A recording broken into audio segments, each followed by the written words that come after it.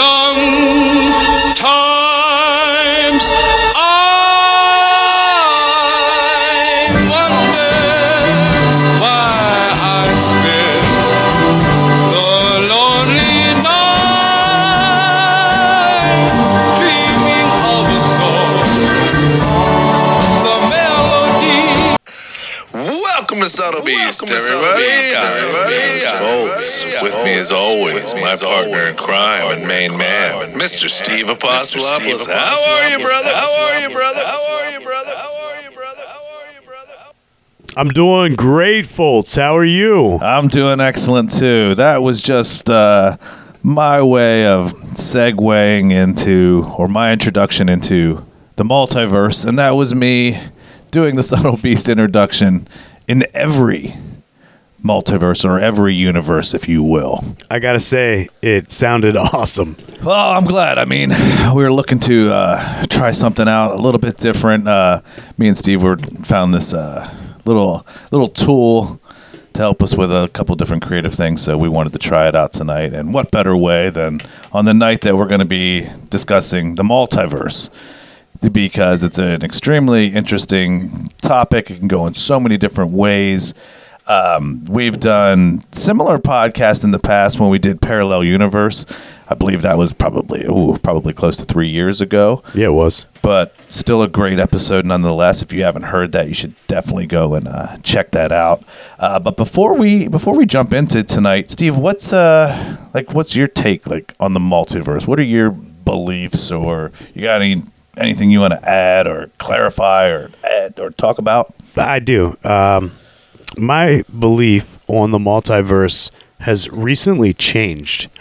Well, actually, do you have a definition of multiverse before we get into it? Yeah, that's a good idea. So, for anybody that's really not familiar with the multiverse is a hypothetical group of multiple universes. Together, these universes comprise everything that exists, the entirety of space, time, matter, energy, information, and the physical laws and constants that describe them.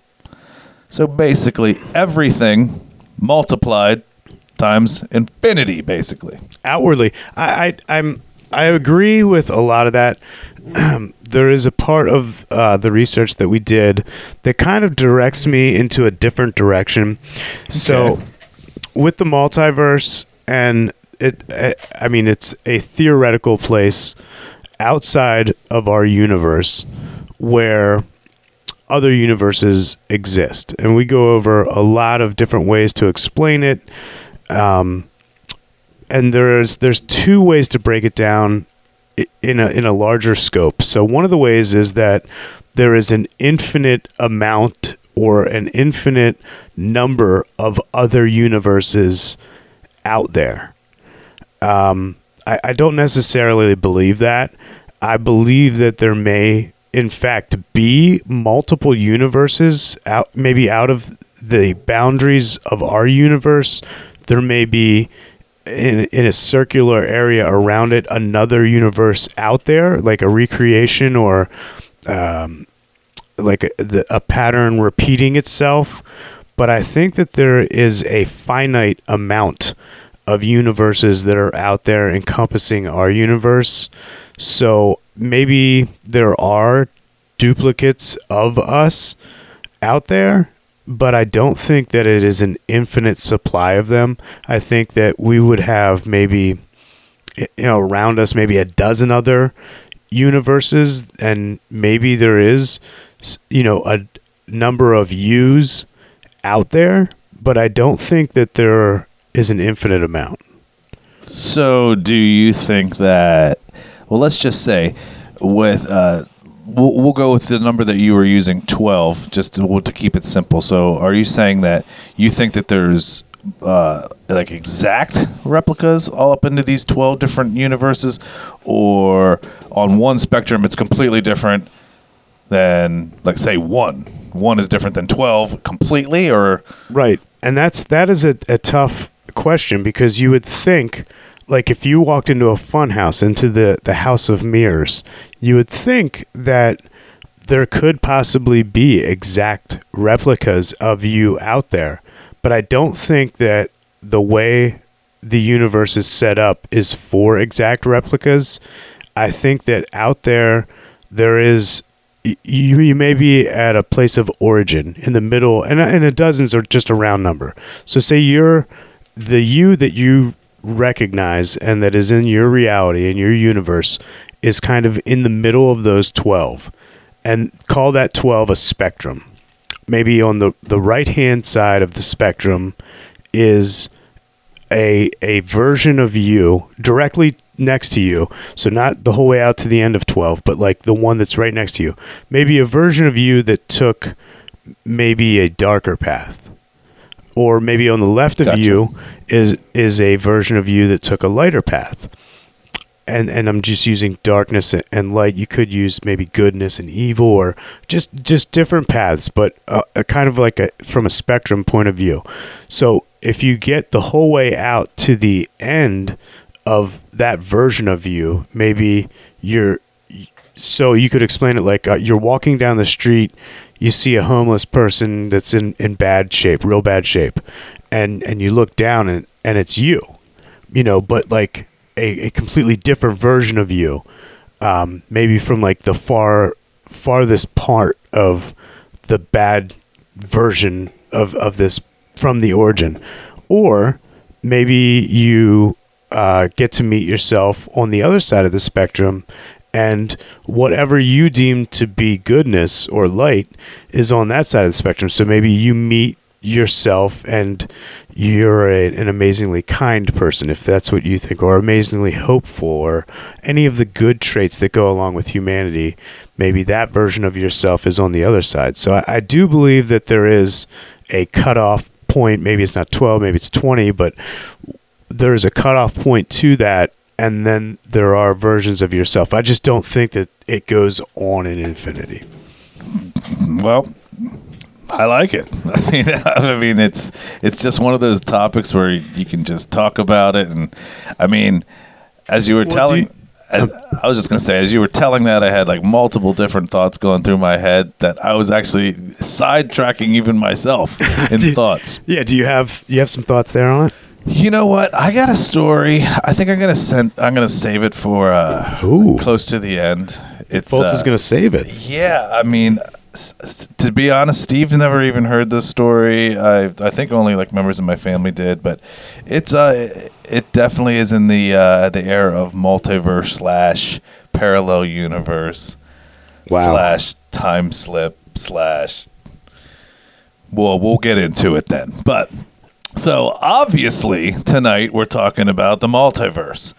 So, we here at Subtle Beast, we love this topic because it basically comes up in one form or another every time we're in the studio. It does, too. Prepping for whatever show. You name a show. We could have been prepping for 9/11 and the show, and multiverse would come up in some fashion.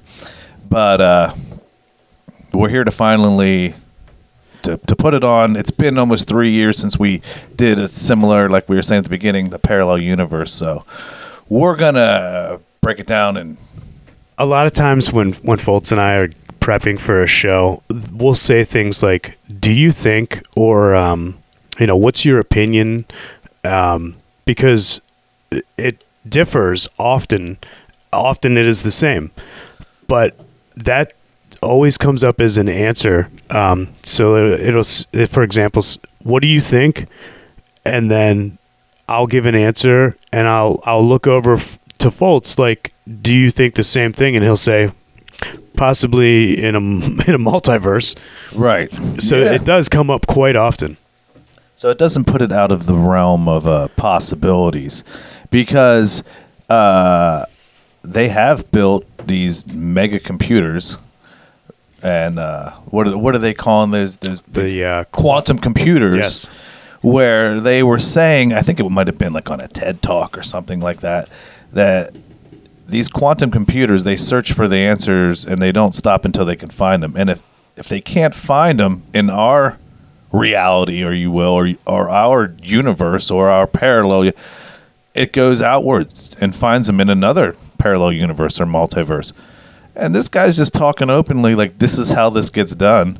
And I'm just like, and people are questioning whether the Mandela effect is real and things of that nature. That is one of the things about the multiverse is that it's become so popular in pop culture that it's kind of being accepted as a possible theory of reality. Oh, it's definitely taken seriously, and especially within physics and quantum physics. And Stephen Hawking, he was a huge fan. It was his last, I believe, his last paper, right? Yeah, one of his last works were dealing within the multiverse. So, but we're gonna try and crack the nut tonight, if you will, and see what we can find out about the multiverse, and maybe we'll all learn something new together. So, first thing we're gonna do is we have Subtle B style. We got a nice 10 reasons the multiverse is a real possibility. Steve, you want to kick us off? I sure do. So, back in 1954, a 27-year-old Princeton University graduate student named Hugh Everett III was drinking sherry with some friends and shooting the bull about physics. During the conversation, Everett got a wild idea about how to fix one of the most deviling problems in quantum mechanics, which looks at how reality functions at the microscopic level. In quantum theory, an elementary particle, such as an electron, doesn't exist in a single state, but rather in a superposition. That is, a multiplicity of locations, velocities, and orientations. But in the macroscopic level of things, we can observe and experience objects seem to exist in just one state at a time. How does our world result from all these possibilities? Everett, a creative thinker, if there ever was one, got a brainstorm that was once both brilliant and bizarre. Here's a greatly oversimplified version. Instead of a single reality where everything existed in just one of its many possible states, Everett imagined a multiverse, full of different realms in which all the possibilities dictated by quantum mechanics could exist at once. Everett's idea, which became the subject of his 1957 doctoral thesis, was so offbeat that he had difficulty getting it published in a scientific journal. An experience that reportedly led him so disgruntled that he quit theoretical physics altogether and took a research job at the Pentagon. But in the decades that followed, Everett's notion of a multiverse has gradually gained credibility among physicists. Moreover, it's ensconced itself in popular culture as a frequent theme in science fiction and become a subject of fascination for scores of ordinary folks who don't know or care anything about the nuances and paradoxes of quantum theory. After all, it's mind-blowing to imagine that every choice we make in life, from the person we marry, where we live, what color we dye our hair, what we eat for lunch, all spawns a separate universe in which another version of ourselves did something different. So, do we live in a multiverse? We can't say for sure, but here's 10 reasons why it's a possibility that we should take seriously. Okay, here we go. There's no need to worry about Schrodinger's cat. Now, before Everett and this concept of multiverses came along, physicists were stuck in a bedeviling bind. They had to use one set of rules for the subatomic world that quantum mechanics focuses upon, and another set of rules for the large-scale, everyday world that we can see and experience. The complexity of this shift in scale forces them to twist their brains into some strange shapes. Pardon me. For example, in quantum mechanics, particles don't have set properties when no one's looking at them. Instead, their nature is described by something called a wave function, which includes all of the different possible properties that a particle could have. But in a single universe, all those properties can't exist at once. So when you look at a particle, it settles upon one single state. Now that idea is illustrated metaphorically by the famous Schrodinger's cat paradox. That is, if there's a cat in a box, it's both alive and dead at the same time. until you open the box to check. Your action forces the cat to become either warm, breathing kitty, or carcass. Now, but in a multiverse, you don't have to fray that you're going to kill the cat with your curiosity. Instead, whenever you open the box, reality splits into two versions. Sure, there's one realm in which you're thinking, ew, you gazed at a dead cat. But there's another version of the event in which you might be scratching the cat's ears as it purrs. That one's crazy. I'm so glad that that was number one, the first one that we went over in the list, because it explains the quantum part of the entire issue immediately. Sure does. The cat in the box is both dead and alive at the same time. Until you look. It's great. So the second one here, it's a way for reality to be infinite. In a 2011 interview, Columbia University physicist Brian Greene wrote a book, The Hidden Reality, Parallel Universes, and the Deep Laws of the Cosmos. He explained that we're not really sure how big the universe is. It could be really, really huge, but infinite. Oh, but finite, but could have ends to it. Or else, as you travel away from Earth in any direction, space could just stretch on forever, which is probably the way that most of us imagine it. But if space is infinite, that means it must be a multiverse with infinite parallel realities, according to Greene. Here's the reasoning. Think of the universe and all of the matter in it as the equivalent of a deck of cards. Just as there are only 52 cards in a deck, there are only so many different forms of matter. If you shuffle the deck enough times, eventually the order of the cards you deal must repeat itself. Similarly, in an infinite universe, matter eventually would have to repeat itself and arrange itself in a similar pattern. A multiverse with an endless number of parallel realms containing similar but slightly different versions of everything provides a neat, easy way to accommodate the need for repetition. Wow. Well, I guess, it's an interesting way of looking at it, because if you believe like everything that takes place on the Earth is cyclical, and everything that takes place with the planet rotations and the moon's gravitational pull and everything like that, if everything's in harmony but it's also cyclical, well, you'd have to think that the repetition would be part of the multiverse and its ever expanding infinite parallel realities. I'm with you. So here's the third thing, is it explains how the universe begins and ends. Now, there's something about being human, perhaps our brain's tendency for pattern formation, that makes us want to know the beginning and the end of every story. And that includes the story of the universe itself. But if the Big Bang was the start of the universe, how was it triggered? And what existed before it? Will the universe someday end? And what will happen after that? Well, inquiring minds want to know. A multiverse could provide an explanation for all those things. Some physicists have hypothesized that the infinite regions of the multiverse are something called brain worlds.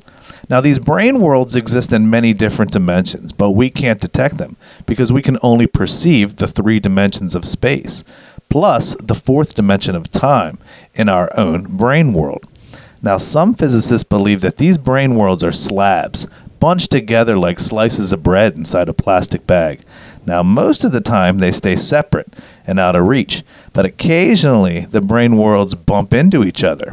Now, hypothetically, those collisions are cataclysmic enough to cause repeated Big Bangs, enabling the parallel universes to restart themselves over and over and over. Nice. Yeah, it's getting deep.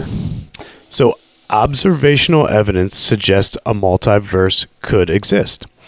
The European Space Agency's Planck Orbital Observatory is gathering data on the cosmic microwave background, or CMB, background radiation that still lingers from an early hot stage of the universe's existence. But that research has also yielded what could be evidence of a multiverse. In 2010, a team of scientists from Great Britain, Canada, and the U.S. discovered 4 odd, seemingly unlikely circular patterns in the CMB. They hypothesized that the marks essentially were bruises that our universe got from bumping into other universes.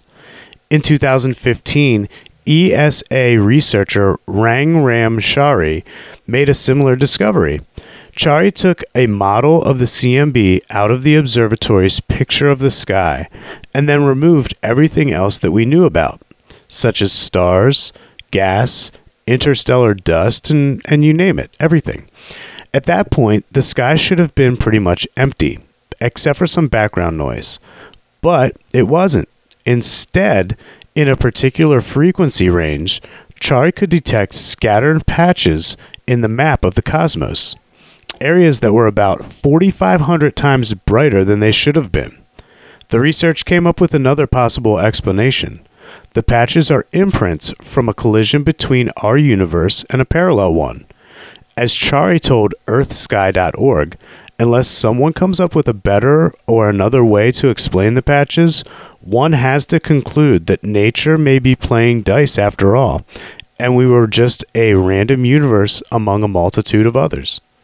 Wow. There's a little scientific evidence for you. Yeah, going in all kinds of directions. I love it. Well, I'm not going to slow it down at all. The universe is too big to rule out that parallel realities don't exist.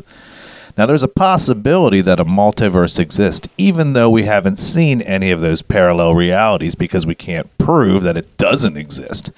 We know that sounds like a convenient rhetorical trick, but think of it this way. Even in our world, we've discovered many things that we've previously didn't know existed, and we've had events occur.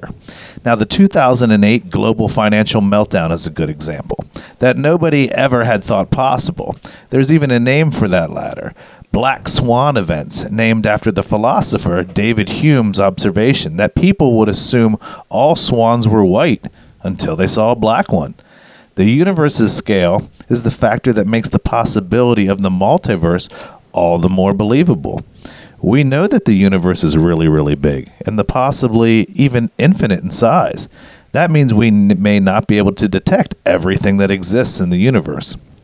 Since scientists have determined that the universe is approximately 13.8 billion years old, that means we can only detect light that has been able to reach us in that time.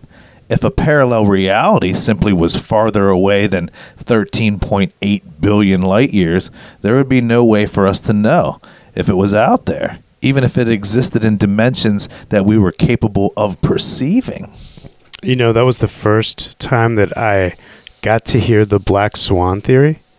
It's really interesting. And there was a movie, a famous movie that was just released within the last 5 years called The Black Swan, but I had never actually heard the theory behind it. I really think it's cool.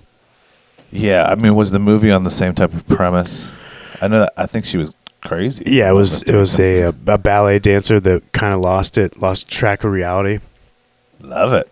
So if you're an atheist, a multiverse makes more sense.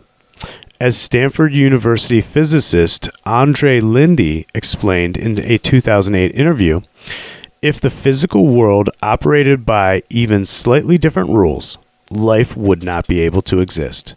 If protons were just 0.2% more massive than they actually are, for example, they'd be so unstable that they would break up into simpler particles, and atoms wouldn't be possible. And if gravity was just a bit more powerful, the result would be woeful. Stars, such as our sun, would be compressed tightly enough that they would burn through their fuel within a few million years, long before life on a planet such as Earth had a chance to evolve. This is known as the fine-tuning problem. Some see that precise balance of conditions as evidence of the deliberate hand of a supreme being who created everything, which would put atheists in a serious bind. But the possibility of a multiverse in which this might simply be the particular realm in which we all live in and that gives us these life-giving factors are present. As Lindy put it in an interview with Discover magazine, for me, the reality of many universes is a logical possibility. You might say, maybe this is some mysterious coincidence, maybe God created the universe for our benefit. Well, I don't know about God, but the universe itself might reproduce itself eternally in all its possible manifestations. And that was Andre Lindy from Stanford University. That's a pretty interesting outlook on it. You could kind of say, well, is the universe reproducing itself all the time in many different manifestations, trying to get not necessarily me, but mankind per se, to get some objective right. And when you don't, and they're running all kinds of, it's like having like a bunch of different like tabs open on your computer. They're running different versions going on, like, okay, they're not getting it right, keep expanding until this one universe, they're like, they got it. Finally, Right. everybody did it right. Yeah, but who knows if or could they be able to come up with time travel and see if they can't mess up history. Let's see. The enduring popularity of the Back to the Future movie trilogy has made a lot of us fascinated with the idea of time travel.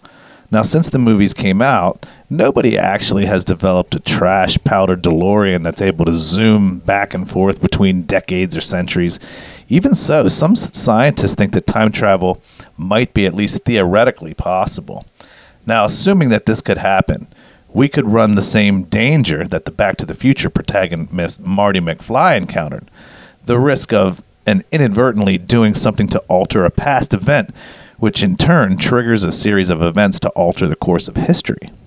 Now, in the initial Back to the Future, as you might remember, McFly accidentally prevented an event that led to his parents dating and falling in love, which threatened to erase him from the family's snapshots. Now, that necessitated a lot of plotting and McFly's part to ensure that they actually did get together and procreate. But as Gizmodo writer George Dvorsky noted in 2015 article, the existence of a multiverse would make all of those antics unnecessary. The presence of alternate worlds means that there isn't a single timeline to screw up, he wrote. Instead, if a person went back in time and changed things, he'd simply spawn a whole new set of parallel universes. Thank goodness. Yeah, but I would have to think, well, if that's the case, if you're going back in time, but you just went back in time into a different parallel universe, then how do you know that the present you're coming back to is your original timeline? So maybe things would be different For you. Yeah. Coming back, right. I'm with you on that. Because if you're going back in time and you're going to end up, you know what I'm saying, in a different time, Right. a different reality, then, or a different multiverse, then if you're going forward again, it could happen. Yeah, I mean, if Just you like make, Doc Brown said, because there's a skew in the space-time continuum. if you're going to make a multiverse jump, then you're dead on with your thoughts. But if you stay in that same timeline, if you stay in your own reality, in your own plane, then it's cool to think that that the butterfly effect wouldn't occur, that the same thing that Marty McFly with, his parent, him be getting erased from the picture, his parents never meeting at the Enchantment Under the Sea dance, and falling in love. Well, they didn't meet there, but that's where the magic happened. And In that reality. right, so I think it's cool to have an out or like a blow off valve where you're like, well, we can now fathom time travel and not have to worry about the paradox of me touching something and messing up the future forever. So I think that's a cool. Yeah, I would hope that if and when time travel was created and made possible, that you would just be like basically sending your energy back there. So you would just you could observe, but nobody would know that you're there. But you could see it see things play out clear as day. It'd almost be like your own like movie theater. But to you it'd be in real time of real events that really took place. You would never be in any type of harm per se. I don't know. And you wouldn't be able to affect anything. I like the concept. Yeah, because you don't know. This was somebody's theory that you're in some other multiverse, so don't worry about messing anything up. Well, then you could just if you believe that, then you could be extremely reckless. I would think at some point you would change something. Right. And also, when we discuss interstellar travel, often we discuss traveling as an energy and not as a physical being. True. So that would kind of go along. It seems like the direction of interstellar travel and possibly interdimensional travel or multi-universe travel seems to be more or less not more of an energy and not a physical being. Well, what about the possibility of some advanced civilization creating us for a civilization or a simulation? Well, also on that last thing, if you want to hear more about time travel, check out the Subtle Beast episode on time travel. Oh, yeah. We had a great time doing that and a lot of research into that. And it was actually really scientific, so I enjoyed that. And if you want to hear more about this next one, tune into Subtle Beast's take on Are we living in a simulation? Right.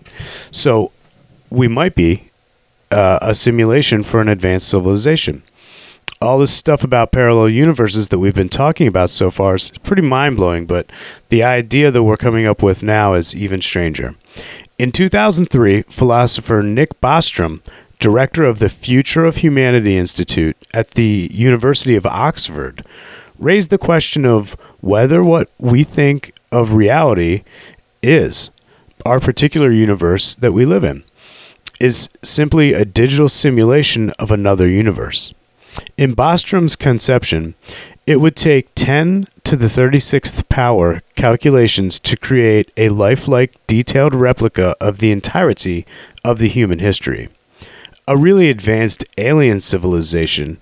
We're talking about beings whose technological sophistication would make us look like Paleolithic flint carvers, conceivably might have enough computing power to pull it off.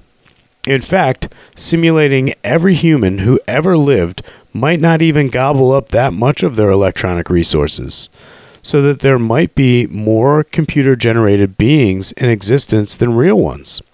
And that might mean that we're living in an actual version of the digital world, like in the Matrix movies. But wait, it gets weirder. What if that civilization that's simulating us was also a simulation? Wow, that makes me think of the episode that we just did, Lucid. Yeah. Like a dream within a dream. Yes. So, are we a simulation within a simulation? That's crazy. That's when you just sparks just start frying out of your head trying to think about that kind of reality. It's part of that infinity. But it's not something new because people have imagined multiverses since early times. Now there isn't hard proof, but it's intriguing to remember the old saying variously attributed to Picasso. Sometimes the writer Suzanne Sontag, that if you can imagine something, it must exist. And I'm a firm believer in that expression because, raising my kids and teaching them throughout, growing up from being little, I used to always say to them that when they would ask me questions, well, for example, they would ask me, just as something general, do you think that this is possible? And I'm like, well, if you thought about it, then somebody else has definitely thought about it. So it must have existed at some place, at some point. Just like there's been technologies or inventions that were made throughout the world that have been done at the exact same time, but without any way of these people being able to communicate. So it's really crazy. Now, there might be something to it. After all, long before Hugh Everett sipped his sherry, numerous people in history imagined different versions of a multiverse. Ancient Indian religious texts, for example, are filled with descriptions of multiple parallel universes. And in her book, Worlds Without End, The Many Lives of the Universe, Wesleyan University religion professor Mary Jane Rubenstein notes that the ancient Greeks had the autonomous school of philosophy, which held that there were infinite number of worlds scattered through a similarly infinite void. In medieval times, the idea of multiple universes also resonated. In 1277, for example, the Bishop of Paris even argued that the Greek philosopher Aristotle had been wrong to say that there was only one possible world, because that questioned omnipotent God's power to create parallel ones. The idea was resurrected once again in the 1600s by Gottfried Wilhelm Leibniz, one of the leaders of the scientific revolution, who argued that there were many possible worlds, each with different physics. Man, that's a trip back. That's very in-depth historical look at the concept. I mean, there has to, well, I would think that there has to be worlds that exist with different physics because, well, maybe not necessarily different, but just physics that we haven't figured out yet. So there would be our physics and then other physics as well. That takes us back to ancient Greeks and also medieval times. I like that one, folks. Yeah. I like that one a lot. Me too. So this next one, it fits our pattern of knowledge about the universe. Bizarre as the notion of a multiverse might seem, in a way, it actually fits the progression through modern history of how humans view themselves and the universe. As physicists Alexander Vilken and Max Tegmark noted in 2011 Scientific American essay, people in the Western civilization have been successively more humbled as they've discovered the nature of reality. They started out thinking that the Earth was the center of everything. We learned that this wasn't true, and that even our solar system was just a not particularly significant part of the Milky Way. The multiverse would take that pattern to its logical extreme. If multiverses exist, that means that we're not that special at all, because there are an infinite versions of each of us. But some think that we're just at the beginning of a mind-expanding trip. As Stanford University theoretical physicist Leonard Susskind has written, it could be that a couple of centuries from now, philosophers and scientists will look back on our times as the golden age in which the narrow, provincial 20th century concept of the universe gave way to a bigger, better multiverse of mind-blowing proportions. Crazy. Just cracking the surface here. Now we're going to talk a little bit about connecting to the multiverse and how our brains choose our experiences.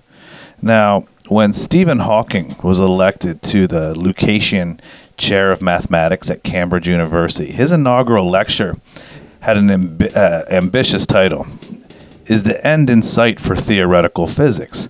Now, Hawking suggested that science was close to accomplishing the ultimate goal, the unification of all laws of physics into one consistent framework that would encompass all reality. Now, these theories such as holographic universe, unified field, and supersymmetry seem to point to this. Now, research into neuroplasticity and neuropsychology not only fuse quantum mechanics into cutting-edge medicine, but appear to be providing breakthroughs in our understanding of consciousness and how we exist within the quantum field. Now, to quote Dr. Ian Weinberg, a consultant neurosurgeon at the Lynxfield Park Clinic in Johannesburg, the non-locality dimension of the quantum environment represents a timeless and spaceless milieu in which matter, energy, frequency is in a state of constant flux. It has been shown that the process of human consciousness may convert and precipitate information from this quantum dimension into our five senses-based reality. This is termed collapsing the wave of possibilities. In other words, our consciousness is connected to the quantum dimension and downloads our information directly from it, collapsing the quantum wave of all possibilities into one we experience. We experience it via our brains. Hence, when people say we are the creators of our own reality, it might be more accurate to say we are the downloaders of that reality, since all variations of it exist. Now, when we look at our evolution, it's plain as we have evolved, our understanding and ability to download has increased. We now proved that we can create new neural pathways in the brain. thus have affecting what we can download. In other words, changing our experiences. That's deep. That is really, really deep. I love it. Now, there's a Dr. Darrell Rini, the acclaimed molecular biologist. He believes that the key to a unified theory lies not in physics, but inside our own brains, and that we may have reached the boundaries of what we can understand by how simply our brains are constructed. He says, what lies before us is the final frontier, the mysterious border at which we are prevented from seeing more deeply into nature of things. Now, not by the construction of the world, but by the construction of ourselves. Now, in other words, in order to reach a better understanding of our universe, we may need to reach a new peak in our evolution. Now, Dr. Hameroff and Penrose are at the forefront of the study of quantum consciousness, and they've discovered that the neurons in the brain form microtubules, which comprise crystal-like lattice structure. Now, they posit that it's these structures that allow quantum information to interface with the neural circuitry of our brains. Now, as these neural pathways evolve and produce more lattices, they may allow us to download more, thus increasing our understanding of the universe and altering our experiences within. Now, if time is something we've created to stop everything happening at once, then our brain also lacks the circuitry right now to prevent us from accessing all possible outcomes in every dimension in the multiverse. Now, as Darrell Rini put it, the essence of human quest is to break free of time, to reconnect to the eternal in all of us. And in that space where the past and the future interleave, the reality laboratory of our own minds. Now, in the future, we may discover that our minds are not only designed to create our own reality, but to access every possible variation of it, and to consciously choose which one we will experience. Want a different reality? Well, then just simply expand your mind. Foltz, do you think that we will ever be able to upload our consciousness to a computer? I don't know. Because they're talking there about consciousness and downloading it. But I've often thought, will we ever get to that quantum plane where we've advanced so far in our electronics and our technology that we'll be able to upload our consciousness? I don't ever think that it will be possible. Yeah, I mean, we would have to evolve as a species dramatically, because first of all, you'd have to unify the world in agreeing that we are conscious, sentient beings and not just meat suits walking around, chasing after the almighty dollar bill. Because you're going to have many different people of many different faiths, religions, races, creeds, whatever, arguing. And if you're arguing, then we can't come to a consensus. So we can never get to the root of what is consciousness. And I like that idea of being unified. I think that would need to occur. And I also think that there would need to be a portion of whatever machine, computer that we were uploading it, I think would have to be biological. Like, I don't think that you could ever go 100% machine. I think that there would always need to be part of a biological, maybe part of humanity still involved in it. I agree with that, because there's an argument for AI by some scientists that say, how can you create the human brain with the human brain? Right. So, it's up for debate, but we got some more multiverse theories. Yeah. Let's kick them. So in our reading, Our Mathematical Universe by Max Tegmark, we came across the multiverse hypothesis in physics, which is a set of infinite universes that are predicted to exist because of the expansion of the universe along with the concepts of limitless space and limitless matter. Another more common term for this would be parallel universes. The experiences that we've written about and that this author has written about in Life After Death Experiences, which is a website, and in a book, Beyond Heaven, have provided them with a unique insight into the multiverse theory. The near-death-like experiences during the various guided death meditations, they've given this author a glimpse into what they believe is commonly called the Akashic Records. Now, if you haven't heard of the Akashic Records before, it's nothing we can explain real quick before getting back into the multiverse, but we did an entire episode on the Akashic Records. Definitely worth going to check out. If you think that the internet and the World Wide Web is impressive, check out the Akashic Records. So for the rest of this article, I'm going to read it in first person from the article's author's experience. So, I experienced a vast array of universes, which I called in my writings basketball universes, because they appeared to be that size when I viewed them from the void outside of space-time. They had a fuzzy, non-distinct edges, seemed to be ever-expanding, and when you examined them closely, you could see galaxies on their edges. Each basketball universe was a moment of now created by a particular human being using a pattern of reality. I'm now calling that pattern the morphothecene. That's good. Yeah, morphothecene, something like that. Morphothecene, which is a term I first came across in Lewis Monroe's book, Demystifying the Out-of-Body Experience. Morphothecene is a thought cloud of reality created and shared by living things. In other words, the particles of energy that make up the physical world form together to create our universe based on consciousness, desire combined with non-physical energy. If you Google the word multiverse and then search for images, you will see countless examples of what I saw in my death meditation experiences.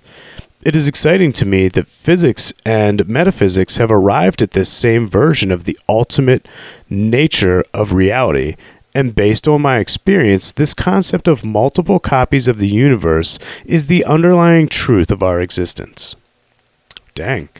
That's crazy. That's all in.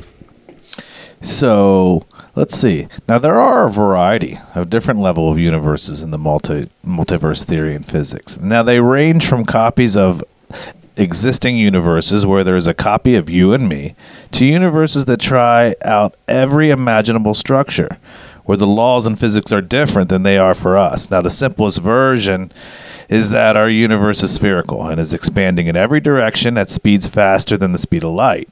At the same time, there appear to be points of light, galaxies, for example, that are further away from us than estimated age, our universe, since the Big Bang.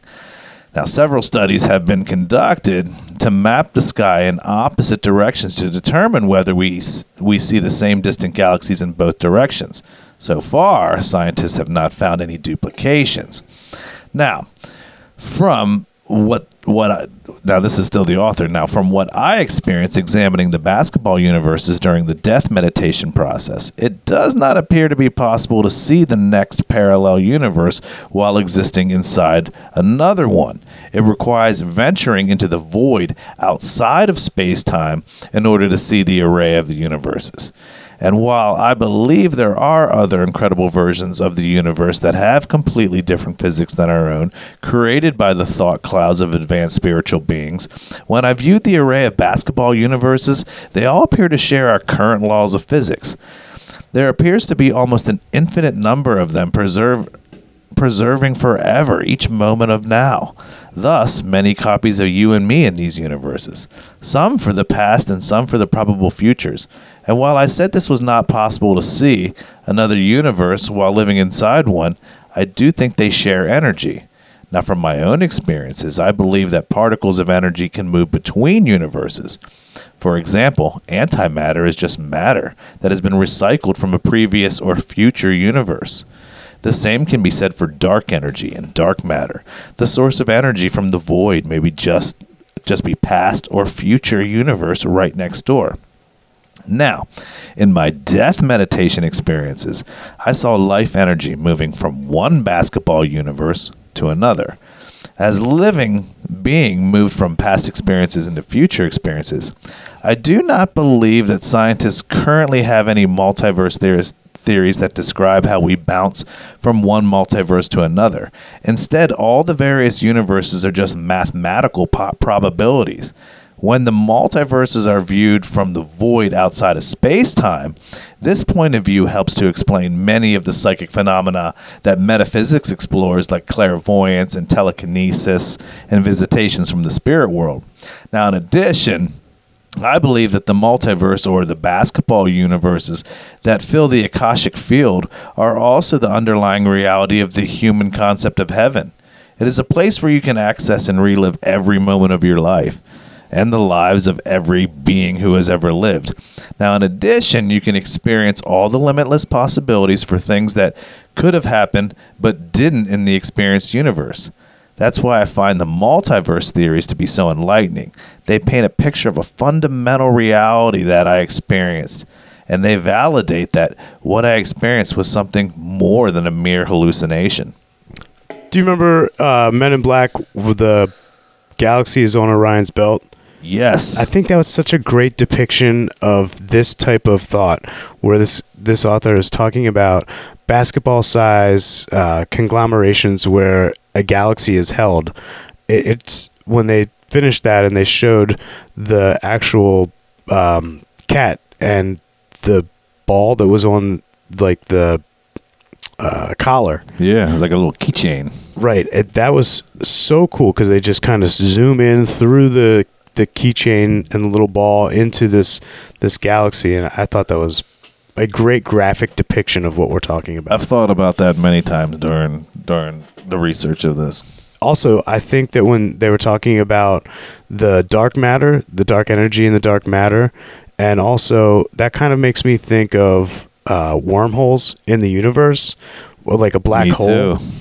And I always thought, and I'm sure that I thought this because of what I've seen on movies, but you always think that someone getting sucked into the gravitational pull of a black hole could somehow access a wormhole when they get into the middle of that. Sure. I've always thought that. So both of those things are kind of what it reminded me of there. Now, we live in a multiverse of multiverses, but what does that say about us? So how do you tell the story of your life? Is it a long chain of choices made or not made, of happenstance and luck, and right places at the right time? Maybe it feels reactionary, like things happened to you, and you parried left or right, and waited for the next offense. Now, are you who you are because of that story, or is that story a result of you? The answer, of course, has to be both, or also neither. Watching Natasha Lyonne chain smoke her way through Netflix's Russian Doll and navigate unsettling time loops in what may or may not be the afterlife. Harry Nilsson, bless him, echoing somewhere in the background, or catching the long-awaited return of the OA, which is Foltz loves the OA. I'm down with the OA. It becomes difficult to shake that feeling. There are important things hiding in plain sight. Loose threads around the edges of our existence that were all meant to be pulled. In this universe, here in this last chapter of the decade, we dream of upside downs and spider-verses. That upside down is a Netflix Stranger Things Reference, yeah. right, and that Spider-Verses was a good one too. That was Spider-Man. Of rips in the fabric of our reality, we gladly descend into metaphorical matryoshkas, tearing open our own chests to see what's inside. We consider the validity of interdimensional travelers unlocking the infinite with near-death experiences and synchronized movements with near-religious fervor. Even the Twilight Zone is back. Why is it, though? What are we trying to tell ourselves? Well, I think the idea of the multiverse informs both scientific and spiritual, and they've permeated our imagination from the moment that the word sprang into being. It was in 1895 from the mouth of American psychologist William James. Now, it's a heady industrial time. Bikes raged so hard into the zeitgeist that they inspired a guy named Herbert George Wells or H.G. Wells to dream up a machine that would whisk you back and forth through time. James may not have meant the term as we take it today, but as both scientific rabbit hole to be proved or disproved or a never-ending creative buffet. But by 1960s, the multiverse idea had become reoccurring literary motif. Isaac Asimov Foundation series and C.S. Lewis in his coat-filled Portal, and Philip K. Dick, Nightmarish's alternate histories, and many, many more in the years to follow. If you want to know more about Philip K. Dick, did a whole episode on him. A fantastic episode, too. Oh, yeah, you almost can't get enough of it. Now, modern storytelling is what you might call a multiverse of multiverses. The multiverse loosely is the concept that our universe is only one of an infinite number, stacked like slices of bread, or woven like a quilt, or squished right up against one another. Like that scene you're still not totally sure you get from Interstellar, where Matthew McConaughey communicates using Morse code from the fourth dimension. Shades of it can be seen in everything from science fiction to fantasy to simulated reality like The Matrix. Now, the many worlds interpretation, it's known in quantum circles, tells us we have multiple selves living out every possible timeline, overlapped in the same physical space, but destined to never meet. Now, there's no path not taken. But whether or not it's possible to jump into another iteration of your life or casually slip into another dimension is beside the point. We have a habit of treating or creative visions of prophetic by turning the dial a fraction of a degree in either direction. We imagine worlds strange enough to shed a new meaning on the one we inhabit. But whether or not we dream the multiverse or if we're just living in it, what are we actually doing when we picture ourselves in other realities? In novelist Kate Hope Day's debut, If Then, released in March, 4 neighbors in a small town clustered around the base of a dormant volcano begin to catch glimpses of themselves in those parallels. It's a handful of paths not taken as potential gate crashers, upsetting notions of self and spewing impulsive action and paranoia and unflinching honesty. The effect is unsettling in print and haunting once applied to real life. How to react, for instance, if another you entered the room when you thought you were alone, if they couldn't seem to see or hear you, but almost seemed to sense you before they disappeared. Even further, what to make of the possibility that this life, the one in which you're reading these lines, might be one such apparition for another you, and so on. And it's a visual manifestation of that thought we all have from time to time, the dangerously alluring what ifs. Another you. Yeah, another you. I love it, man. Now, I love it. For Day, the initial seeds of If Then sprang from more personal ground than dense metaphysical theory. New motherhood, specifically the early days, when the concepts of self and time melt into the maddening blob of reforms into something unfamiliar, the central emotional impulse behind the book was trying to understand the way having a child splits you in two, says Day as she watches a rare snowfall outside the window in the corner of Oregon. Now, after completing a doctorate and preparing for a life in academia, she found her world beginning to split with the arrival of her first child and a move across country. I suddenly always needed to be in 2 places at once, or I wanted to be. I had been working. Now I wasn't. I wanted to be with my son, but I wanted to spend time with my husband in the way that we had.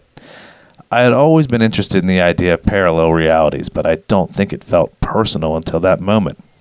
Day partly anchored her story around the theories of model realism, which grants any possible world the same level of plausibility as our own.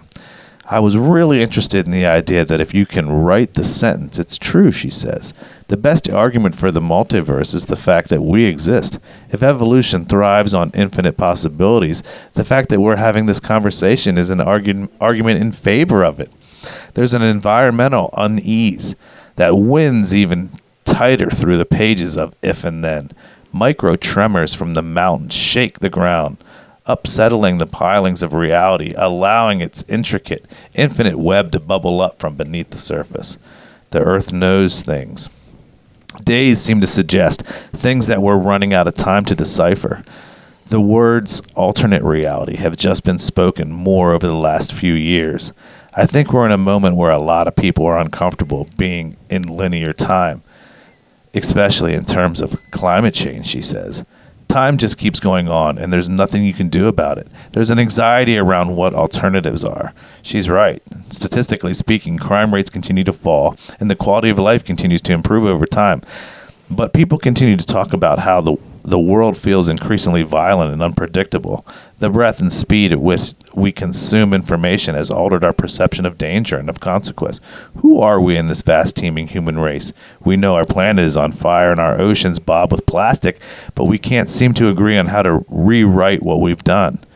Everyday life in our country and culture right now feels surreal and fueled by paranoia. The Russian Doll director and co-creator Leslie Headland writes in an email to the Chronicle the idea that somewhere in an alternate dimension or timeline, our souls have already worked through whatever we needed to resolve here, and right past wrongs is pretty appealing. The multiverse as an interval solve is perhaps a new function, where before the concept reflected new horizons brought by advances in technology or warnings about the fragility or victory of political recklessness. One comfort of these contemporary narratives is confirmation that none of this is fixed. All we had to do is act, and we'd have, in essence, herald a new dimension. How else do you notice the detail of your own life? I think that's what great fiction does. Day says, books or shows that engage with this question can really sharpen your eye to the thing that you might not have noticed. And those things are the best things about being human, I think. Very interesting. Totally. I love the pop culture references in there. Yeah, I mean, it definitely goes deep. But I like her outlook. I like her book. I haven't seen Russian Dolls yet. Oh, Russian Dolls is a great show. You should definitely check it out. We won't discuss it because we don't want any spoiler alerts. Steve will be yelling at me and stuff. Oh, I'm sorry. I haven't seen it. I want to enjoy it when I watch it. Well, what would you do if finding yourself in the multiverse? Have you ever wondered what the world would be like if there was another you? Identical to you in every way. They live on a blue-green planet called Earth, which itself resides in a solar system of 8 planets orbiting a star called the Sun. Actually, this person has had exactly the same life experiences as you, but perhaps at this exact moment in time, they make a decision that you choose not to. The idea of a doppelganger is a bizarre one, and one that seems completely impossible. But in fact, if you accept today's most popular cosmological model, then you have to accept that there is an exact copy of you somewhere out there in space. Paraphrasing the cosmologist Max Tegmark, sometimes we just have to live with the implausible.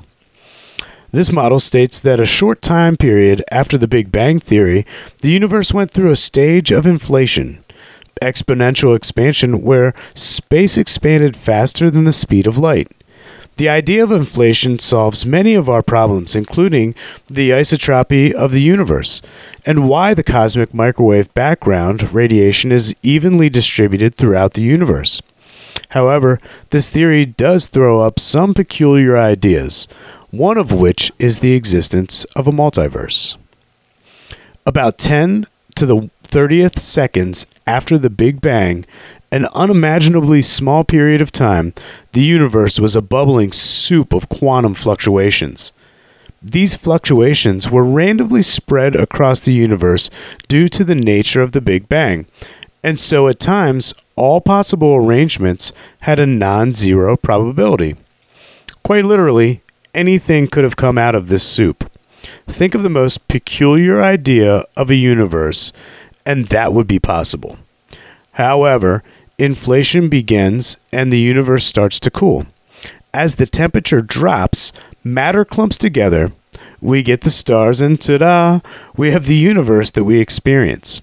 But if we look back how inflation started, one could assume that it was triggered by a quantum fluctuation. So, it is possible that any of the quantum fluctuations at the beginning of the universe could trigger inflation.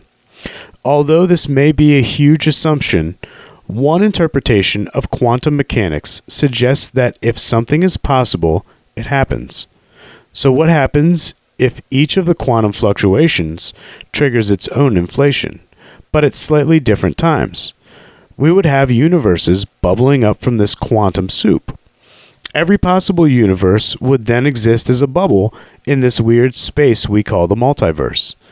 In the simplest model of inflation, this space is infinite, with bubble universes coexisting alongside each other like bubbles in a bath.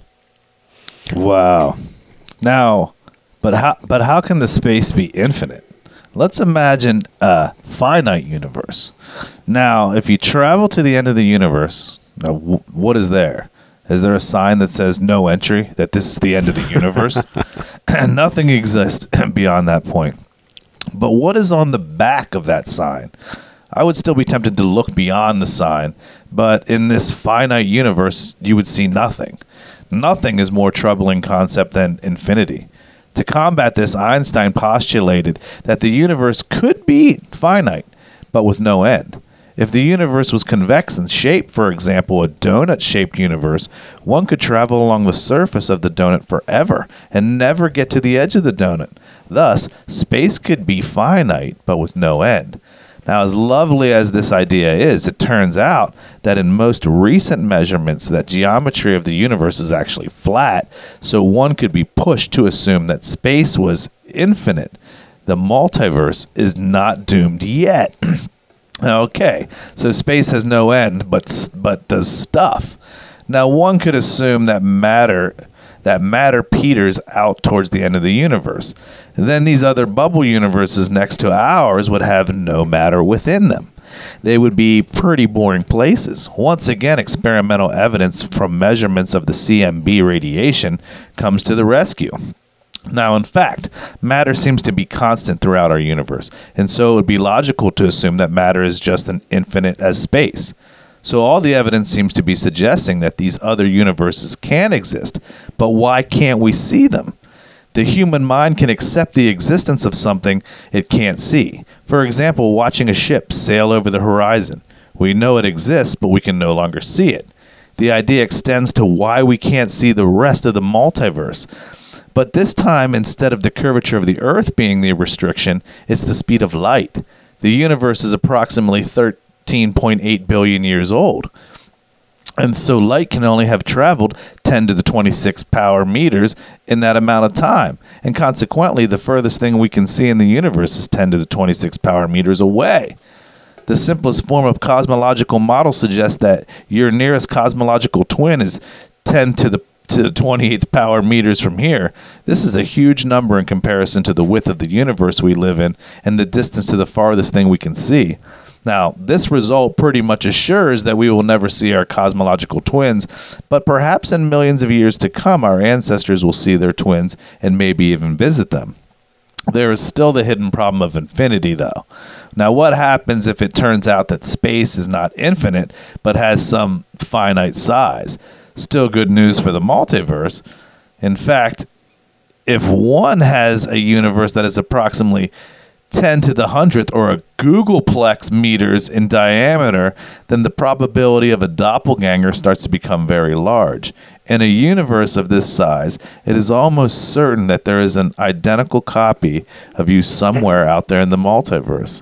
The size is called a Hubble volume and is calculated from assuming the universe before inflation and was no hotter than 10 to the 8th degrees Kelvin.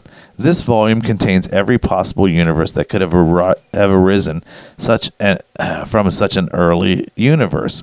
And so, if one could travel beyond this distance, then you would start to see the universe repeating. Thus, if you traveled far enough, you would meet your identical self in an identical universe, assuming they decide to stay at home the day and not go out looking for you. It's good, dude. The math on that. Woo! Yeah, that was the fledgling part of our universe, and they were busting out some big numbers. They were. When you get up to a googolplex, Is that the highest number? I think it is. Yeah, I mean, next to infinity, like you. yeah, it's Google Play. I mean, you can't count to either. Right. But I think that's the highest finite number before infinity.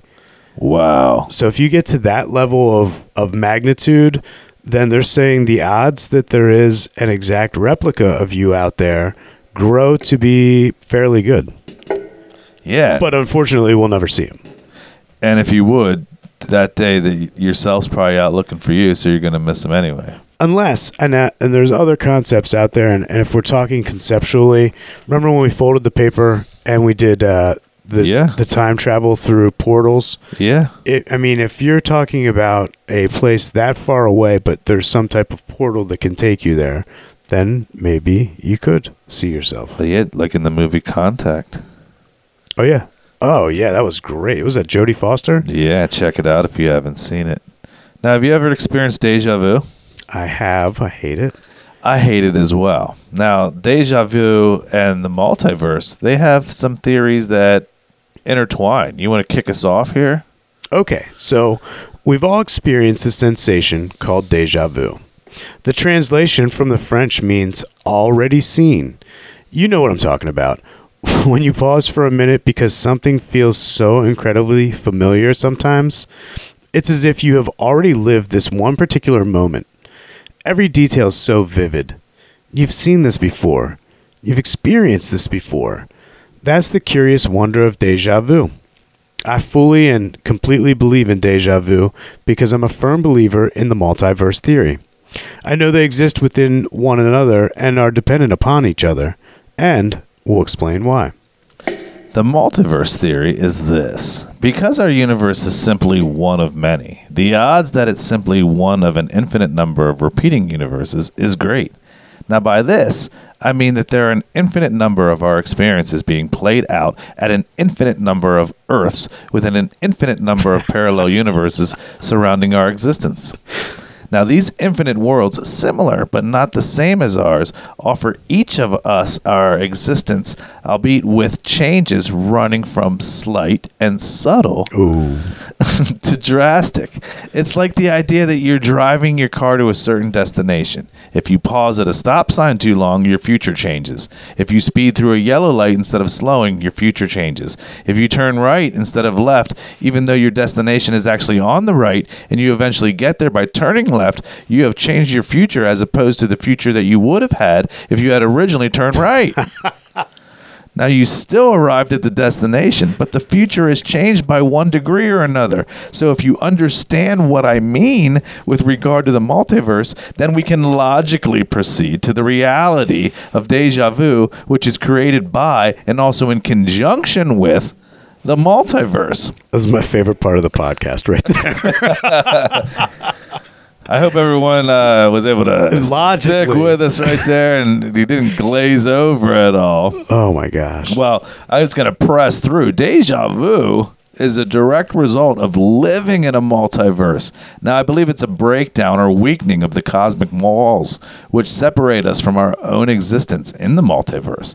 Now, the reason the experience of deja vu seems so vivid and real is because it is vivid and real. We've already experienced it in another parallel universe of our existence.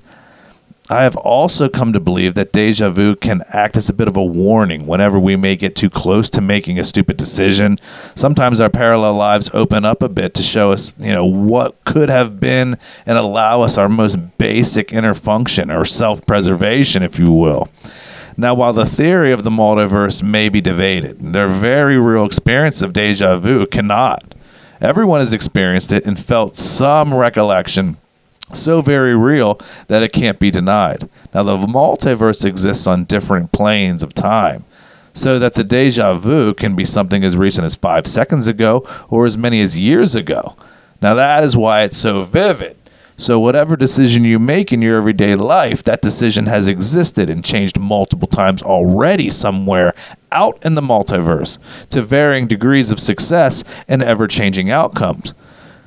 Somewhere out there is an entirely different you, and occasionally that different you sends the original, or at least we perceive as the original, a message or warning from out in the vast multiverse.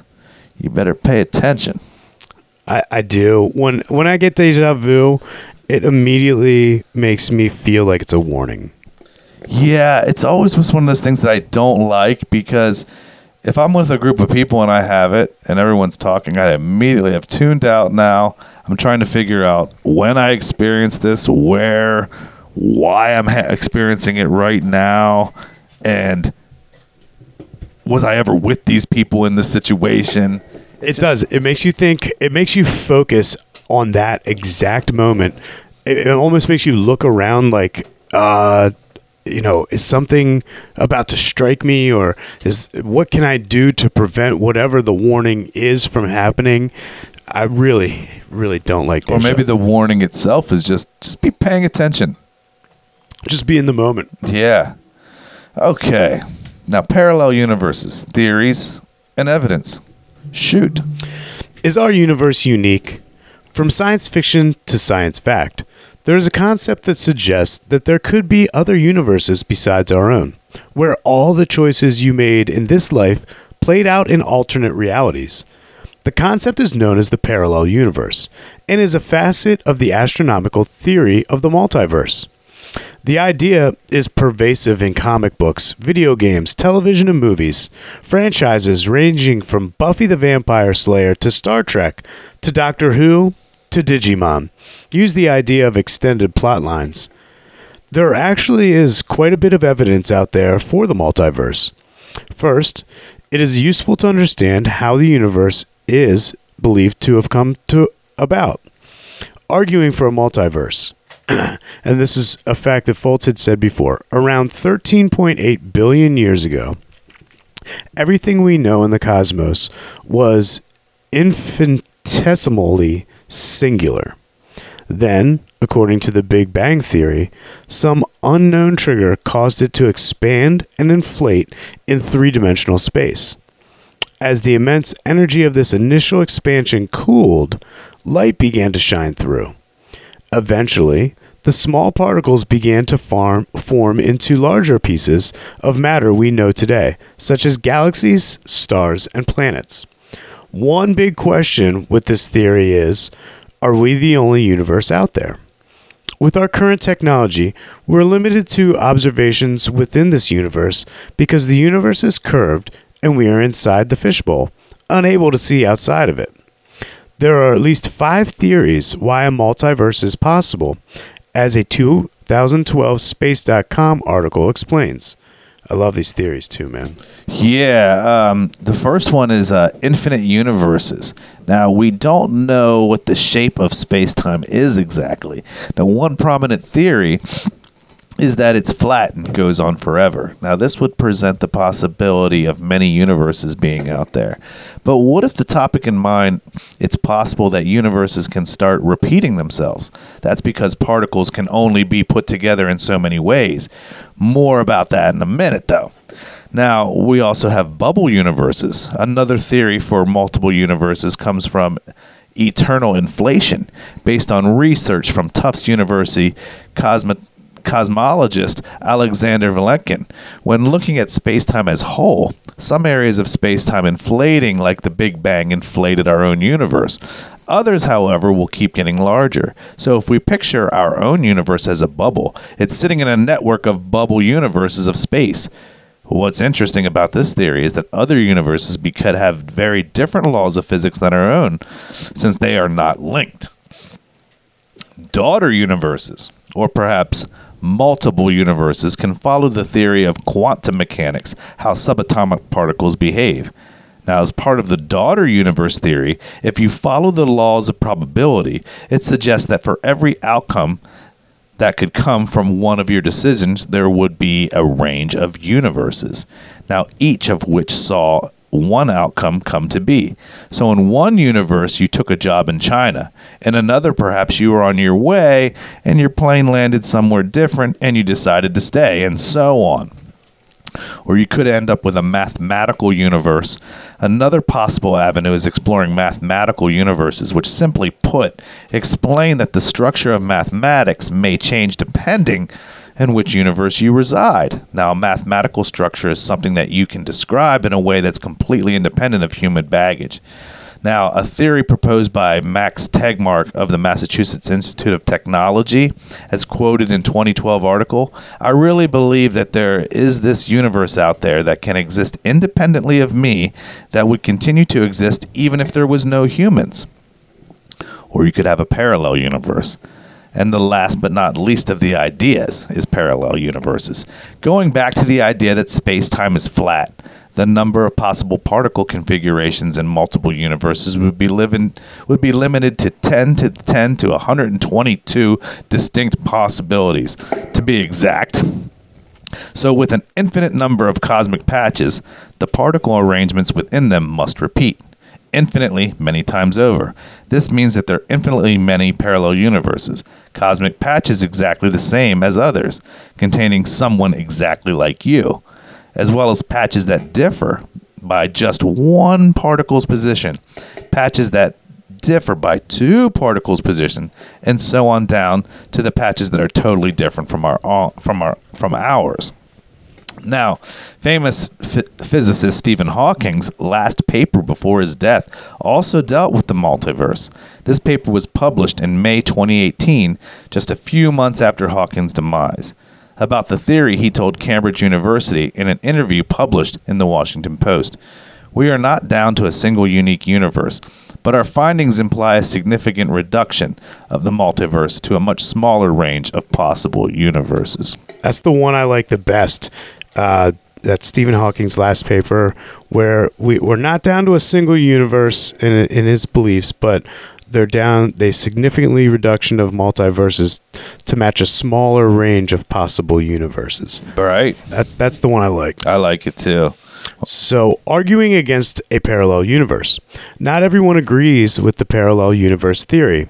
However, a 2015 article on Medium by astrophysicist Ethan Siegel agreed that space-time could go on forever in theory, but said that there are some limitations with that idea. The key problem is the universe is just under 14 billion years old, so our universe's age itself is obviously not infinite, but a finite amount. This would, simply put, limit the number of possibilities for particles to rearrange themselves, and sadly make it less possible that your alternate self did get on that plane after all to go see China. Also, the expansion at the beginning of the universe took place exponentially because there was so much energy inherent to space itself, he said. But over time, that inflation obviously slowed. Those particles of matter created at the Big Bang are not continuing to expand, he pointed out. Among his conclusion, that means that multiverses would have different rates of inflation and different times, longer or shorter for inflation. The decreases the possibilities of the universe similar to our own. Even setting aside issues that there may be an infinite number of possible values for fundamental constants, particles, and interactions, and even setting aside interpretations such as whether the many worlds interpretation actually describes our physical reality, Siegel said. The fact of the matter is that the number of possible outcomes rises so quickly, so much faster than merely exponentially, that unless inflation has been occurring for a truly infinite amount of time, there are no parallel universes identical to this one. But rather than seeing this lack of other universes as a limitation, Siegel instead takes the philosophy that it shows how important it is to celebrate being unique. He advises to make the choices that work for you. Live with no regrets. That's because there are no other realities where the choices of your dream self play out, and therefore you are the only person that can affect and make your choices. Very good. I mean, you got to throw that in there at the end because You got to. all of the other examples were for the multiverse. So, I mean, there's people out there that don't believe in it as well. Right. So what we're going to do to wrap up here is we're going to go over parallel universes in science fiction. We're going to give you a list of some entertainment, movies, magazines, whatever you. And so here we go. And then I will share my story that I had promised from the beginning of the show. I've been thinking about it this whole time. Okay. Well, Marvel Comics and DC Comics feature stories set in parallel universes that are part of the multiverse. Many anime series such as Digimon, Dragon Ball, and Sonic the Hedgehog feature alternate versions of their characters from other universes. Parallel universes appear in such games as Dungeons & Dragons, or BioShock Infinite, and Final Fantasy franchise, Half-Life, League of the Legends, Mortal Kombat, and The Legend of Zelda. Now, Flatland, a romance of many dimensions, written in 1884 by Edwin A. Abbott, is a story about two-dimensional world that includes living geometric figures such as circles, triangles, and squares. The novel also includes other universes such as Lineland, Spaceland, and Pointland. This book was adapted into a feature film in 2007. Now, what's weird about this research is Steve was telling me a story about a friend of his that was actually being chased one time. I guess, was it in a dream, Steve? It was in a reoccurring dream, and he had been getting chased by these circles and triangles and squares and rectangles. And in order to stop the reoccurring dream from happening, he used a method of dreaming called lucid dreaming, where he realized that he was in a dream and was able to, instead of being chased by these circles and triangles and squares, he was able to learn how to take them in his hands and change them and then juggle them. And he was no longer afraid. He was definitely afraid of this reoccurring dream because these triangles were chasing him. But he was able to conquer these shapes. And you know what? That killed the dream. He no longer had the dream after that. And that's crazy because Steve told me that story, and I was like, well, doesn't that sound like some of the information we have for our upcoming episode? And I was like, he said he was being chased by like living geometric figures, circles, triangles, squares. I just thought it was crazy that within the same time frame of us getting ready to do the show, you heard that story. I couldn't believe when you put those two things together and linked them. I was like, man, you are 100% right on that one. It's craziness. I like it. Now, Men Like Gods, 1923. An H.G. Wells novel included a paratime machine that explored the multiverse. Chronicles of Narnia. C.S. Lewis book series features several children who move between our world and the world of Narnia, where they're talking animals. Some of these books were released as feature films. An episode of Star Trek featured a mirror universe in which the characters were more ruthless and warlike. The concept was repeated in nearly every subsequent Star Trek series. In 2003, Star Trek Universe got a reboot in a movie that put the characters from the 1960s original series in an alternate universe. The movie starred Chris Pine and Zachary Quino and set off a series for Star Trek. Dark Tower by Stephen King series began in 1982. Travelers go through portals to different levels of a titular tower, in other words, parallel Earths. Part of the series was adapted into feature film in 2017. Of course, the Back to the Future movies, where Marty McFly or the McFly family include visits to 1885, 1955, and 2015. The second film in particular shows the drawbacks of the alternate reality when one character uses it to get rich by nefarious means. The series starred Michael J. Fox, of course.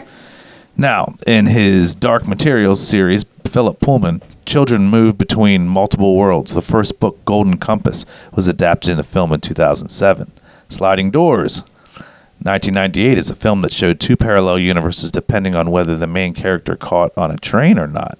It starred Gwyneth Paltrow and John Hannah. Run Lola Run, 1998, is a film starring Frank Potenti. The film shows multiple alternatives as woman tries to get 100,000 Deutschmarks in only 20 minutes to save her boyfriend's life. And Timeline by Michael Crichton follows historians who go back in time to the Middle Ages. It's a great movie. I suggest checking it out. Donnie Darko is a film which a high school student finds himself confronted with versions and tries to figure out their meaning. It's with Jake Gyllenhaal. The Long Earth book series, Terry Pratchett and Stephen Baxter, they discuss parallel universes that may be nearly the same as Earth. And of course, the most popular probably to this day right now is the Stranger Things science fiction horror television series that begins with investigation of a young boy's disappearance in a small town. The series includes discussion of an alternate dimension called the Upside Down. And it's cool. It takes place in the 80s. I think everybody's kind of been watching Stranger Things, but it reminds me of growing up in the 80s. Yeah, it's a fantastic series. I'm into it. I love it probably because of the 80s reference. I think that's how they were able to get the kids of today, plus with the Gen Xers, and bring them in. So, well, as promised, got a story that's, always been pretty crazy to me. So, back in 2003 to 2005, my wife and my two sons and I, who were small at the time, we were living in Hawaii.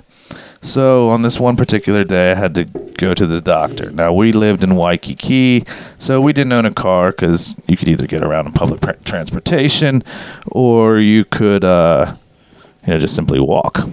So on this day, I had walked to the doctor with my youngest son and decided to take the bus on the way home.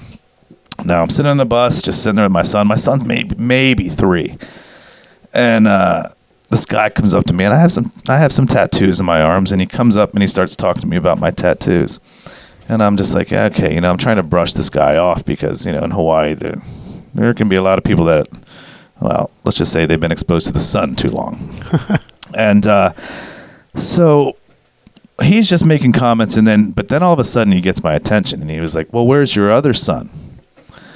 And I said, you know that I have another son. He was like, yeah. He's like, I watch you guys swimming in the pool all the time, which we lived in a condo complex, which we had a pool right on our floor. We lived on the 6th floor of this condominium. And the guy said, yeah. He was like, I live on the 6th floor. I was just like, oh, okay. I said, I didn't realize. I said, we're in 602. He said, I'm in 605.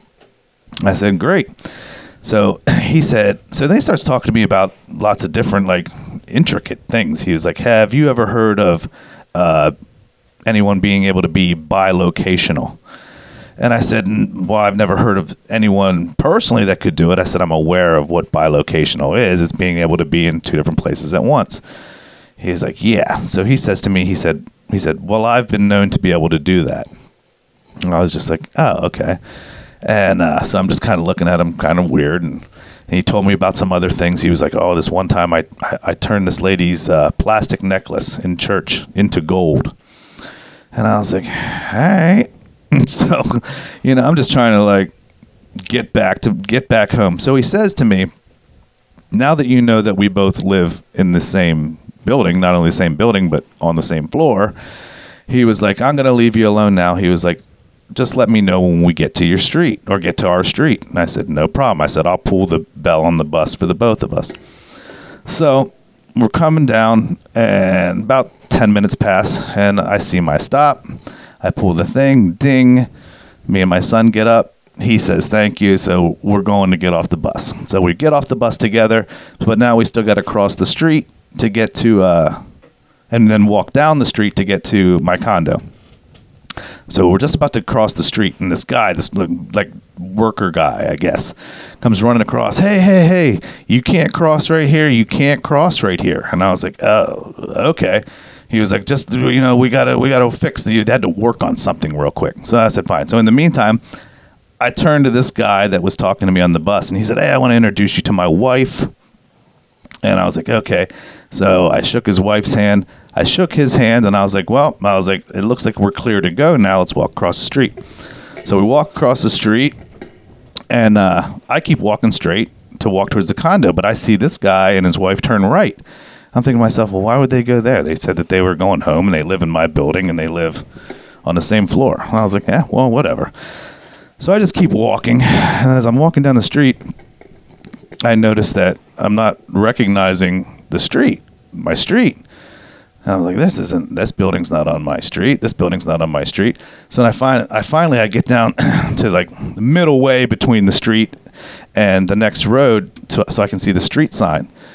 And I read it, and I'm 11 blocks down the road from where I had got off the bus to cross the street to go. I'm 11 blocks from the street that I lived on, which is where I got off the bus. Man, I got off the bus and I let that guy off. Doesn't stop there. So I'm freaked out. So now I got to walk 11 blocks back to my condo. So I'm like, oh my gosh. So I get upstairs. Like I said, we're in apartment, or we're condo 602.